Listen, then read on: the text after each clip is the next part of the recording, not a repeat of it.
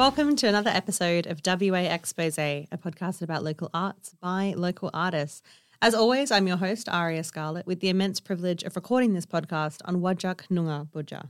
Today's episode is a little bit different from our normal formatting, as we will be talking to an anonymous guest. I'm very, very lucky to be having this conversation with somebody who is willing to share not only their story, but willing to share and talk about stories more broadly. I want to talk a little bit today about arts safety. A lot of the time when we as artists especially across the independent sector, we aren't like Hollywood, we're not like Broadway. We don't have a union that we can just casually turn to and go like, hey, I've got this query about it. We don't have a contract somewhere with some big ominous being that tells us that we are owed certain wages, that we're owed certain standards, or that we're owed honestly anything. And a lot of the time we just have to make up our terms and conditions as we go. So I have been wanting to delve into this topic a bit more broadly for quite some time. And today I will be talking with my first guest who uses she, her pronouns throughout this conversation. And we're just going to have a little open discussion about arts and arts safety. Hello, how are you today? I'm good, thank you. How are you? I'm doing really well. I'm very excited for this conversation. A little nervous because I think that we're treading in some very interesting waters. But I definitely am so in debt to you and feel very lucky and very privileged to be talking to you today and having somebody who is open to having this chat with me. Feel very, very good about that. Let's start off a little bit by just the concept of arts safety broadly. What does that concept mean to you? Well, firstly, I also want to say I'm very grateful that you would give me this platform to speak about my experience. And I know that I'm only one voice in a big space with lots of different perspectives. Yeah. So I don't want to appear like I am attempting to encompass everyone's experience or be the final say of what is and isn't safety, because I think one of the things that I've really realised whilst unpacking some of my experiences is that I think often we don't really consider what safety is and how we define that. It is different for everyone. Everyone has different needs. I have things that are specific to me that might not be anything relevant for someone else. But I think safety is more than just what we might think about. I don't know if you've ever done an onboarding experience, especially with a government organisation, for example, and they're like, hazardous chemicals. I've done so many of those, which I am not normally cleaning at a gig ever. Oh my gosh. Or I think that it's also even broader to when you do those things where it's we are developing a safe space in this theatre. It's a safe space. We promise it's a safe space. And they normally mean in the sense of a safe space emotionally or a safe space mentally. And that's all well and good. And thank you so much for doing that. And we should continue to do that. But they often don't mean physically. Or it's not even really defined what does that mean. And who is that for? Is it for the audience or do you mean for the performer on stage? Yeah. And it's just kind of saying the right words or some of the words, but they're not really articulating what that means. And then not articulating what to do if it becomes a space that isn't safe, or if you're a person who identifies something where you're whoa, I've found this thing that isn't safe and I need to tell someone, it's just saying we are a safe space, whereas I actually think it should be we aim to provide a safe space, but we are open and understanding that the nature of arts, you can't predict every situation that's going to happen. Yeah, and you can't predict every impact that you're going to have on artists or audiences at any one time, even with the best intentions in the world where you believe that you've covered all of your bases. There's every chance that what you say could still have a negative impact on somebody, or artistically what you say or do, which is a great kind of the best thing about the arts, but it's such a big concept that a lot of the time when we come back in and we come back in and we come back in even closer, when we go to the individual artist who is stepping into that space, we kind of go, oh, we've not really considered their experience as the worker in this situation. And I know that I talked about it earlier being we as independent artists don't have a great big union body that we can go and look to be what are our standards, please, and thank you so much. I'm an independent fringe theatre maker. What are my unionised standards? And they go, what? No, we don't have a body that represents you. So you don't have a big somebody that you can look up to in most situations, which is really interesting. So I did bring a definition with me, which I'm so excited. I was you started bringing out this folder and I was let's go. You did homework. That is so good. I love it. I always think if you're feeling scared and like you don't look professional, if you have a clipboard or some sort of folder, people instantly think, oh. That's what I do. I just hide behind the laptop and people go like, oh, she's doing something. And I'm like, oh, yes, I'm doing something. She knows what she's doing. She doesn't. She's fumbling with paperwork right now. By that, I mean me. I am fumbling with paperwork. So it's interesting when we talked about doing this podcast, I was really starting to think about how I define safety and what that would look like for me and how and became very aware of how much I hadn't considered it until I was on the receiving end of being unsafe. So then that actually caused a lot of problems for me, because if you aren't aware of your personal boundaries, or for me, I wasn't aware of my personal boundaries and what would be a line for me in the sand of being unsafe. You know, I hadn't really thought about what do I need to be safe at work. And so there's those obvious things we talk about, like, you know, the stupid onboarding where it's like, don't spill chemicals on the floor. But more specifically, you know, like things that I need to be safe and where would I be needing to step back or stop work. And in other businesses, they talk about stop work. So in construction, for example, you know, there'll be these certain things and everyone knows if this happens, we stop work. Yeah. And I think it's a real thing within the industry. The show must go on. Completely. I even remember seeing years ago a Cirque du Soleil show in Australia where there was a fall and there was a pause in the show, but it was so brief and so minimal. And it was sort of like, quick, get rid of the inconvenience, which is the person who's injured themselves, and quickly get back and like start doing the show again immediately as fast as you possibly can. Like get rid of the eyesore, which is a really bad, awful way of like terming the person who's just hurt themselves doing something incredible that I could never dream of doing, to continue on with the show. So it's a really interesting concept you bring up. It is. And I think if we don't think about things, including, you know, like a serious incident on stage or whatever it is, I think if we don't think about it beforehand, it's really hard to make good decisions for yourself or for other people if you're the person who's in charge or whatever. It's very hard to make good decisions on the spot. Totally. And I say that knowing that I actually don't have a better answer of what they should have done in that Cirque du Soleil show. I don't know what they should have done in that moment. They probably handled it the best they possibly could. I don't have a right or wrong. I'm not the compass of what people can or should do in those situations at all. I was going to say funny story, but it's actually really terrible. It's not funny at all. They always are. Funny in terms of absolute and utter ridiculousness. One of my friends used to work in a strip club in Melbourne, and a dancer died on stage. Jesus and she Christ. was told she wasn't best friends with her, but had a working relationship, you know, chatty. And she was told she had to go on stage because they didn't want the patrons' night to be disrupted. Her co-worker had died. Wow. Yeah. Yeah, where you should be shutting the whole club down and get out. Or even if you really are a very uncaring person and all you care about is your business, don't you want to check that your staff are okay to continue? I mean, don't you have some obligation that for does welfare seem like the bare minimum, doesn't people it? To be like, are you okay to continue to perform? Is this... Yeah.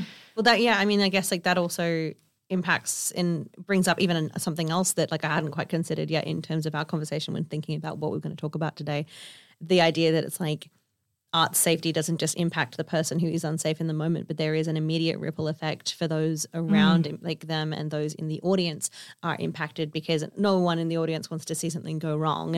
And then it's like just this giant ripple effect of like who it can affect beyond that, the friends and family of the person who is injured, let alone the cast members of the person who is told to quickly get back out there. Like, it's a lot.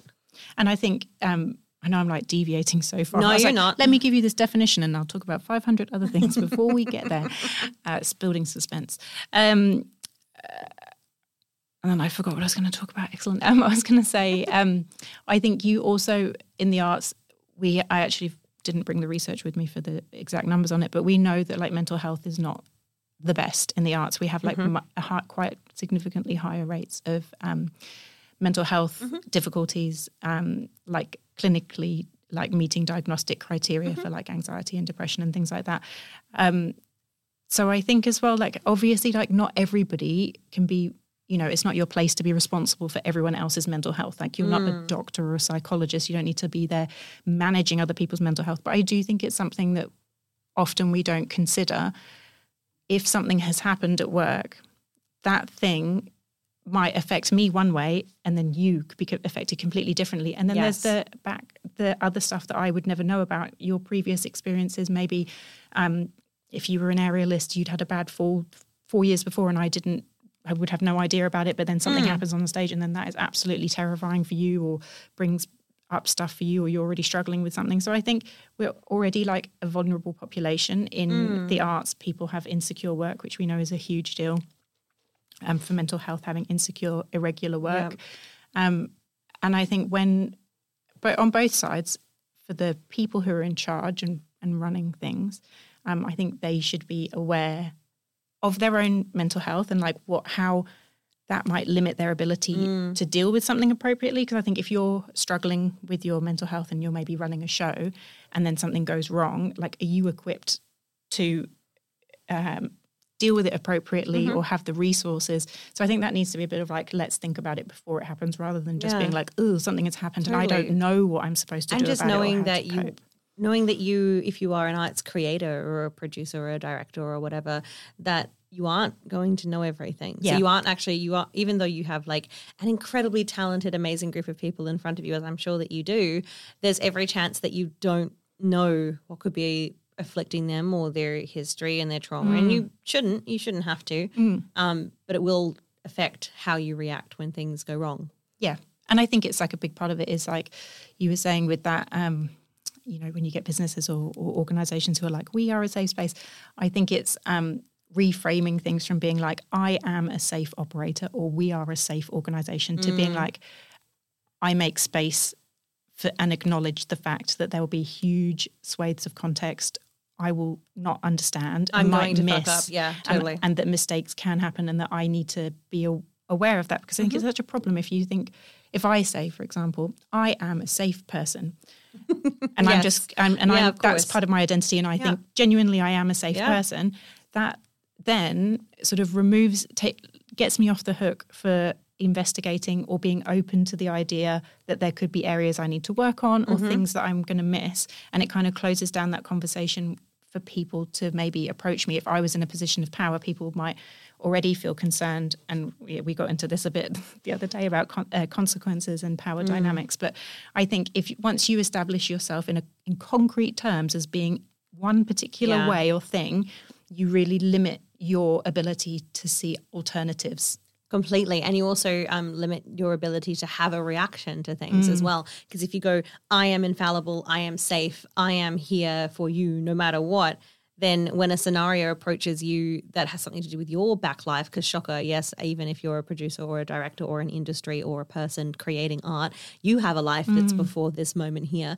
If you get new information from somebody in your team, or you find out something, your ability to actually continue to be that safe person is directly impacted by your past experiences. Yep. So just being like, I am infallible at all moments means that you're unable to almost be human.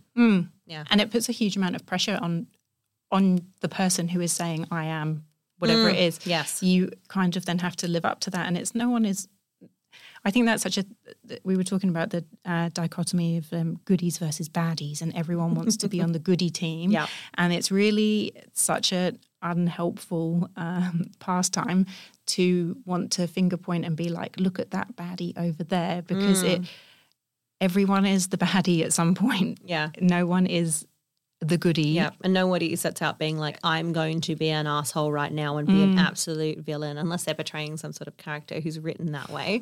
But most of us aren't actively going out being like, I'm going to fuck over these people and I'm going to like it. Like, I don't think that, especially in independent arts, I don't think we go out into those spaces and actively think that. Different call for what's happening with the writers and actors strikes at the moment in America, for people who are literally saying, for the people who are part of that nonsense, who are saying things like, oh, let's wait till they lose their houses and then we'll talk about them getting like a better pay or whatever. Like, I'm pretty sure that they go out with negative intentions into the world. But if I'm talking about local Perth art spaces, independent producers are not going out in the world thinking that they're about to hurt anybody, and they still might. And that's terrifying for us all. Yeah, 100%. I think most people who are working in the arts have deep care for sharing very human experiences and human stories, and that they want to bring something good for the world to enjoy. They're not trying to really screw anyone over. I did think of like 55 examples though after we spoke about this the other day, because I was like, no, everybody has good intentions. No, I think and then that, I was like, wait a second. I think that's why I mentioned like the writers' strikes and that. It's like, yes, of course there are examples. There are people who actively go out there with negative intentions, but if you're talking about making small independent arts in Western Australia, none of us are making enough money to have bad intentions. Yeah. No one's laughing all the way to the bank thinking, screwed those guys. Everyone's just trying to do their best, I think. Wahaha, yeah. Yeah. Art safety. Oh, yes, back to my definition. So I was actually speaking to someone, a friend of mine who's a psychologist, and she goes, it's simple. All you need to do is think, if I was in a normal, in inverted commas, workplace, would this be an OHS issue? Yeah. And she's like, that includes psychological as well as physical harm. So as a simple term, I think that quite nicely encapsulated it. But I had a much more wordy definition that I quite liked. Let's go. So this is from WHO, Collaborating Centre for Safety, Promotion and Injury Prevention. And they say, safety is a state in which hazards and conditions leading to physical, psychological or material harm are controlled in order to preserve the health and well-being of individuals and the community. It's an essential resource for everyday life, needed by individuals and communities to realise their aspirations. And I know the second bit is a little bit, woo-woo, maybe. Some people might feel that that's not such a hard, concrete thing. But I think it's important for everyone, performers and our audiences and the wider community, like safety. I really like that second part, because to realise your aspirations, you do need to have a safe space in whatever community you're in and space you're in. I think like safety it sounds like such a boring topic where people are like, oh, safety, wear goggles or something. But it's actually so much bigger. HR, OHS. Yeah, but I think it's like it can be, rather than just being like a boring thing, it can actually be something that allows people to reach their potential and grow and more of a positive thing than just this boring it doesn't have to thing. be a burden. I mean, it can just be something that is a layer of something, but you don't all have to carry it as if it's like this heavy weight. Yeah. And I mean, I guess it is always going to be work. And a lot of people, I think that kind of... safety in any context is work. If you're a parent of a child, the child's safety is work. But it's not work that you go, oh my gosh, every moment of every day I have to think about little Joseph's safety and how so they annoying. need to I have to keep him alive all the time. Oh my God, I have to keep this kid alive. Blech, it's so boring. Blech. Oh my God, I can't believe I have to do this. I can't wait till they're older. Blech. But it's something that's built into the fabric of existing. And that happens at work, that happens at any institution that you go to in terms of education. And that means it has to happen in our workspaces. And absolute shocker, art spaces are workspaces too. Yeah, and I think that's such an overlooked or in the arts, I find that people's identity and their life, and often their like a lot of their close interpersonal relationships are really like enmeshed together. So there's often like not a lot of separation between your work and your like passion. Often they're the same thing. And often lots of people's friends and close connections and the people they spend the most time with are also involved in the arts and work, and it's all kind of like enmeshed together. Yes. And I think it can become problematic for a lot of people with boundaries, because all of those things are interwoven together. And sometimes I think we don't treat it as a job. So we don't put the same boundaries and parameters in. And in some ways, the arts is kind of, I don't want to say antithetical because that's such like a concrete statement, but it can be. A lot of the culture around being in the arts is like push harder, give more. There's no off time. You should be working indefinite hours to achieve whatever the next thing is. So I think it can be easy to become compromised in your well-being because of other people or because of yourself, that your safety and well-being or your mental health becomes compromised because of that kind of murky, intermeshed existence with the arts and your personal life and your friends. We brought it up semi-recently just in our discussions before we came to do this recording about the idea that because we are apparently viewed by the world or viewed by others to be so lucky to be doing this job, and what a privilege it is that you get to work in the arts. Like it's almost as if you got out of doing the thing that everybody hates to do, which is work. And because you got to get out of that thing, you must be harder, faster, stronger than everyone else and be able to put up with more shit, because at the end of the day, you get to do something that is considered to be like a respite, as if it isn't work. As if it doesn't drain you, as if it isn't a mental toll, a physical toll, a whatever toll that it is on you, an emotional toll for a lot of people, because it's considered to be something other than the 9 to 5, the dregs that we all hate. And it's like, okay, so to have work, you must hate it. Like, yeah, it's got to be like it's like we're doing a fun hobby. Yes, and and you should be so grateful because you're not on the treadmill of corporate life or whatever, and you're just having a jolly old time. Which is an interesting thing considering most people aren't on a corporate life, especially in Western Australia. Like we never had like that idea of like 9 to 5, you'll clock in and go into the city, see, and then we all drive back home again. More and more people don't live that lifestyle anyway. Like especially considering we live in a 24/7 world anyway. Most people, like, there are different remote hours. There are lots of different jobs that people take on all the time. And shocker, not everyone hates their job. Like, I'm sorry to tell you if you're hating your job right now, but not everyone hates their job. And it doesn't mean that they're doing an artistic pursuit. Just not everyone hates their job. Yeah. And it shouldn't be that the cost is then that you're compromised. Yeah, because you don't absolutely hate what you do for a living, you should be compromised in other ways. Also, it looks fun. You trade off, you look having happy. fun for then being really compromised in your safety Completely. and stuff. And I think that gratitude thing it plays into how I was thinking about the barriers to asserting your boundaries around safety. And I think the instability of work, so the fact that you're not on there's no HR department and you're not on a contract, you're just gig by gig or whatever it is. And that kind of gratitude that you should be so grateful that you're in the arts, which I have been immensely grateful for the career that I've had and I've been so lucky. Yeah. But also, I don't think I should then have to be compromised and be made to be unsafe. And I think that's part of the problematic kind of unspoken rules can sometimes be like, well, you should just kind of go with the flow and suck it up because you're so lucky that you have this position. And if you aren't grateful, there will be another person, you're very disposable, and there will be another person who will accept these working conditions. Yes. If you don't. So you're very and I know people really hate it when you talk about, I especially found this work in the adult entertainment industry because it is a stigmatized industry. People within the industry were quite reticent to discuss in any way the negatives about it. So I do find people are sometimes a bit and obviously no one likes discussing things that are unpleasant or have a sort of negative or are considered to be taboo even if they're not. Yeah. We don't even we have only recently got to a place where we're okay talking about what's in our paycheck. That used to be don't tell people what you make. That's secret. And it's all of these controversial to tell people how much money you make. It's yes, that's how I stay alive, so I have to talk about it with somebody. Yeah. And I think that can kind of be a barrier for people feeling comfortable to sort of talk about it because you feel you need to be grateful and you need to be, and I do think it is a thing about being compliant as well. Yeah. You need to kind of be the liquid and you can pour yourself into whatever receptacle is appropriate for that context, which can be a real asset if you can be adaptable. But at the same time,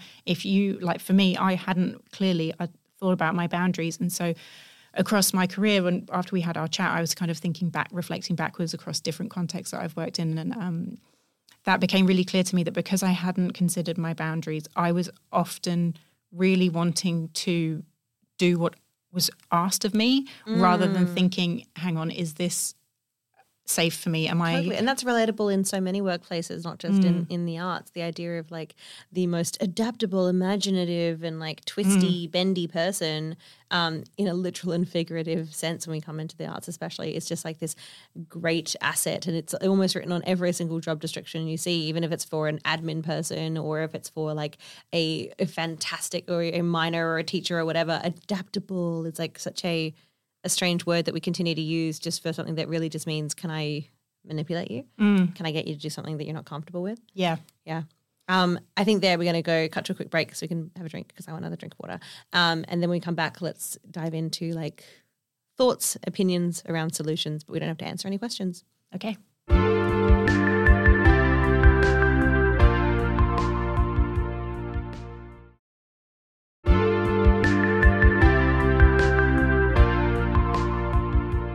And we're back. Before we went to break, we started to just break down the idea of what is safety when it comes to the arts, which is a very big question as it turns out. Like there's a lot more to it than we originally thought that would be. I would like to preface this next bit before we go into it because I would love to talk about like some solution-based stuff. I just want to preface it with everything that we say in this conversation is just based on personal experience, and our personal experience being that I'm only one person and you're only one person, it will be incredibly limited because it's only through our current lens. And although I think that we have a great benefit that we can speak to like artists who are maybe just be starting out or are in a sticky situation themselves, and asserting themselves in a situation might seem really scary, and we do have a bit of power there because we're not on the other side of it, but we're past the first icky hurdle in a lot of ways. That doesn't mean that what we're going to say is right for all. It's just what we've tried and honestly what we might have failed at. So I think that's what I hope for more than anything is that this can spark more conversations, and that whatever we go through and talk about here can just be a catalyst for other people in their own artistic spaces, whether that be in their art studio alone by themselves to think about like what their boundaries are or what they need to do to keep themselves safe, or it can be in big productions as well, like however that affects them. I would just love more art safety chats to happen because I feel like in independent arts, we don't want to have those conversations because we're worried about how it may reflect on our reputation. Yeah, completely. All right. Having said all of that, with my long-ass preamble, let's dive right in. How do you think we can approach situations that we feel unsafe in? What can we do? I think, like you said, it is so individual. I think something that can be really important to do with how enmeshed you can feel like your whole life is with the industry. Something that I really drew on with my past experiences was having a support person or persons who are not in the industry. Because what I found was that it was super isolating. I felt really alone, like there was no one I could talk to and no one who understood, because if I had discussed it, I would be, drawing controversy.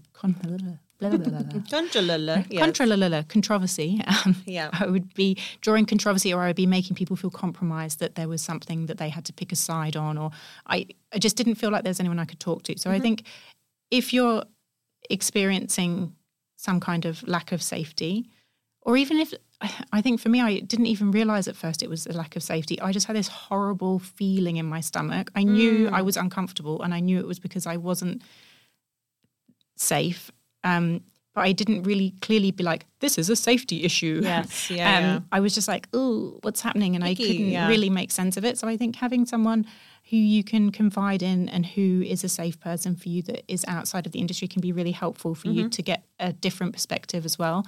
Obviously, they might not completely understand it. One of my friends was like, go to HR. And I was like, dude, there is no HR. What do you even mean? They have a muggle job, so they don't get it. But it was helpful because he was like, of course, this is like a major violation of health and safety. So that kind of made me feel like, oh, okay, I feel a little bit validated, and like help me unpack it a little bit. And I just think trusting yourself, if you feel something is off, sometimes even if you don't have the right word, something is off. I also think it's really important to understand, unfortunately, often there are consequences, and I don't want to say this in a way that people should interpret it as, oh, you should just say nothing and be silent. But unfortunately, in our industry, people who complain about things sometimes find themselves less not employable. Working. Yes. So that is something to consider. Yeah. I wish it wasn't that way. But it is something that you need to consider because that can have serious ramifications it's for your important, it's said, because finances and everything. Yeah, completely. And it's also important that it's said because often when we get into these situations, and I think we find initially when we're going through something in a situation where we feel unsafe, we're going, oh my gosh, no one has ever been unsafe before. I'm the only one to go through this. Oh my gosh, what's happening? How can this possibly be happening to me? I feel sick. What do I do? The reality is that there might have been like 5 or 6 people before you who just felt that they couldn't report it. And that's not a slight on them at all. It's more a slight on the system because they were unable to report. First of all, report to who? Like you said with the HR comment, report to whom? Yeah. Who am I supposed to talk to? The person who's actually doing the injustice directly to me? In any other situation, that would be seen as like really, really horrible. It's like going up to the school playground and being like, well, you're the person who directly bullied me and gave me a wedgie and I'd like to talk to you about it exactly in this moment. I think that like that's a really good idea. It's like that is not a good idea. You need to get an outside perspective. And yeah, I think it's important not to for want of a better one, not to just shit on yourself because you feel like I'm not going to report this. It's better if I just breathe in and not work for that person again and I move on so that I can just be okay and understand that there are probably others who've thought very similarly to you. But if you do want to take that next step for your benefit and for the benefit of those who come after you, what's next?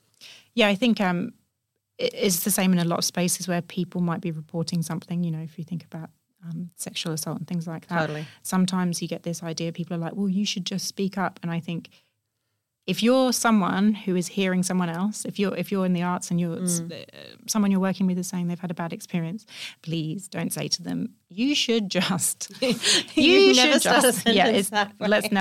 just delete that one out of our brains. And don't assume that they should have just reported it because there are so many factors. Even if you're in a place where you have a appropriate pathway to report it and you're not going to lose your job and stuff, I think experiencing harm in whatever form we talk about is so individual, and the way that you process it and the way that you need to deal with it is so individual to that person. And maybe they're not ready to even talk about it yet. Like, it took me so long to unpack what happened to me. I was so confused. I felt so untethered and lost at sea. And I actually couldn't even articulate it to people. And some of the times when I did try to explain what was happening, they were almost confused because they were like, well, I don't really know. I don't understand. I don't really understand. And it's taken me quite a long time to unpack it. And I've been really fortunate that I have had some people kind of hold my hand through that and help me unpack it. And for me, obviously, I have to acknowledge that it's a massive privilege that for me, in my situation, I could actually afford to leave. And that is not huge. That's not something that everyone has. Like for some people, it not just in the arts, in lots of different jobs, they're working a job where they are unsafe for whatever reason, psychologically or physically, and they actually don't have the ability to leave because they've got bills to pay, they need to stay for financial reasons or whatever it is, that there aren't options available to them.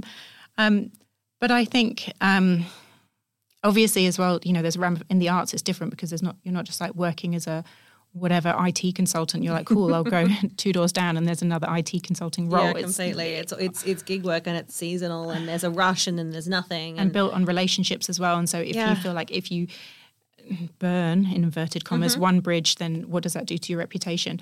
But I think part of that, thinking about what your boundaries are and what you need for your performance style or your gig or your work to be safe, can be helpful for thinking about, for having the conversations before, because I think people are more receptive, hopefully, more receptive to hearing your boundaries before something happened than they are to if something happened, because they can still think you're being fussy or whatever. Unfortunately, some people just aren't open to hearing it. But I think people feel confronted if you approach them and say, hey, I was made unsafe, because the implication is that they have failed. Yeah. Whereas if you can kind of assert it beforehand, then ideally you can hopefully mitigate that. But I would also say I really dislike, I think it's important, but also I really dislike when it sounds like I'm saying people who have been victimized, you just need to prepare better and then you won't be a victim. That is not what I'm saying at I didn't get that at all. And I hate that when people are like, well, if ladies would just stop wearing high heels and mini skirts, we would just erase sexual assault. I think that's like more than anything what's come up in my brain throughout this conversation is the intersections and the intersections that it has with sexual assault, the intersections that it has with mental health, the intersections it has with domestic violence and honestly with unsafe workplaces across the board, not just in the arts. There are so many different intersections here. And when you were saying the idea of like, you should just sort of sentence, it's also the idea of like, I would have just, and it's like, no, you wouldn't, shut up. Like, can we just like negate those things right now? I think that what's great about this conversation is, like we said, it's a starter conversation. It's not a perfect conversation. And it's a limited experience. So everything you're saying is valid because it's your experience only. And that's kind of what's so awesome about it. Hopefully it's a little bit useful. I think so. That's what, all of these intersections that are coming up consistently as we talk about them, we go, oh my gosh, and this place and this place and this thing and that thing is what makes it so incredibly relatable, even though it's through one lens. Yeah. And I think in a lot of conversations that are happening, you know, sometimes, and I spoke to you about this a little bit in my email about the point of call-out culture. And I know that sometimes that is the only option that's available. That has to happen to remedy some kind of harm that cannot be undone or can't be stopped without it. Or most of the time has happened more than once. And it needs to be it needs to be aired. But I guess for me, in my situation, I know people might be listening a bit confused about why I'm anonymous and what is happening. The reason is because in my situation, I decided that it wasn't helpful to out the persons involved in me being unsafe, and that I wanted to foster, like you said, a beginning of a conversation, and that could look at more than just finger pointing and being like, this person did a bad thing. And to look at the bigger structures and what we can do, everyone, because I think, you know, safety is something we need to think about for us, but we also need to think about for other people. Completely. And if you're a person who is seeing someone else in an unsafe situation, you know, that we're all thinking about a little bit more and thinking about, especially if we're in a position of power. And that isn't necessarily just that you're in a production role or you're the owner of a company. You know, everyone has different layers of power, and acknowledging where your privilege and power is and how that might impact on other people, but also like if you have the ability to help in a way, if someone is asking for your help. I know that that's not always appropriate if you yourself may then be harmed, but thinking about, I've in the past have witnessed some things that have been unsafe, and I haven't always had the understanding or knowledge to act appropriately. But I think now it's much more on my mind of like, what would I do or say if I saw something happen? How could I be useful in that situation? Or like, how can I be a person? And I think it's especially, I'm not in production, but I think it's especially important if someone is in a position of power, running a show or a venue or whatever, thinking about how can you make yourself open that people feel like they can come to you and it's okay to express if they feel unsafe or that they need help with something. Recently, or not recently, I say recently, and it could be like 5 years ago, like the other day. 1974, totally. 1974. I was wearing disco pants and I was on a production, and because of some of the bad experiences I'd had, it was really like front and center of my mind about what I will accept at work and what I won't accept at work, which is the blessing of this whole really unpleasant experience I've had. Is that now, although I've no longer mostly not working in the industry, that I have really been thinking about it and watching what's happening around me and thinking like, how can I make safer spaces or, you know, what's going on? Is it okay? Are people okay? And I had the benefit of the horrible experience, which allowed me to stand up for someone in an experience that was actually really horrible even to watch as a bystander. And I had to sort of, It is awkward though. I think you don't want to interject in people's lives and be like, I'm coming in to save the day. But I think we can all do something, even if that's just thinking about safety, or if it's, needing to stand in. And I was the oldest person in the room and I was like, damn it. Well, it's because it was in 1974, of course. It was. And I was like, damn it, I'm going to have to be the grown up here and go and, stand in and say something. But I think there is no ideal, perfect solution that we can say to people, you should just X, Y, and Z. Completely. And I think on that note, as like a beginning to what I hope will be many, many more conversations, I actually want to put it to our audience. If this is something that you would like to continue talking about, you've had a certain experience that you want to share or don't want to share, you can come on this podcast anonymously. There is no immediate pressure. I'm pretty proud of the fact that I record in advance and give my artists, performers, educators, etc., the people who are on this show, a chance to listen back to their work, and they can tell me to throw it in the bin. And it's happened before, and I hold nothing to that person. I'm not here to just sort of turn around and be like, gotcha, journalism, and now it's on the air, and haha. Like there's a lot of space here, and I would love to have more arts safety conversations with people. So if you have any thoughts, feelings, opinions, please reach out at waexposepod@gmail.com. We're also XWA_expose with a big X on Instagram. So if you want to have more of these conversations, or if you have any thoughts, let us know. I can keep in contact with Anonymous, and we can continue to have what I think is a very fruitful conversation about arts and art safety, and let's try and figure out what our collective boundaries are and also what our individual ones are, which is, of course, I'm saying all this to wrap it up. I normally would ask you to plug yourself, but I don't want you to. Don't do it. But if you have any sign-off words for our lovely listeners. I think my sign-off would be that I hope we can all foster more compassion, especially self-compassion. Compassion for others, self-compassion, and just thinking about how we can have more conversations to make it more safe conversations, that we can make it a little bit incrementally better for everybody. Perfect. Thank you very much for listening, everyone. WA Expose is an independent production. Our artwork was created by Georgia Sassenfeld, and our theme music is Corrosive by Aria Scarlett and M. Burrows. You can find out more about the podcast or live shows at ariascarlett.com/WA Expose.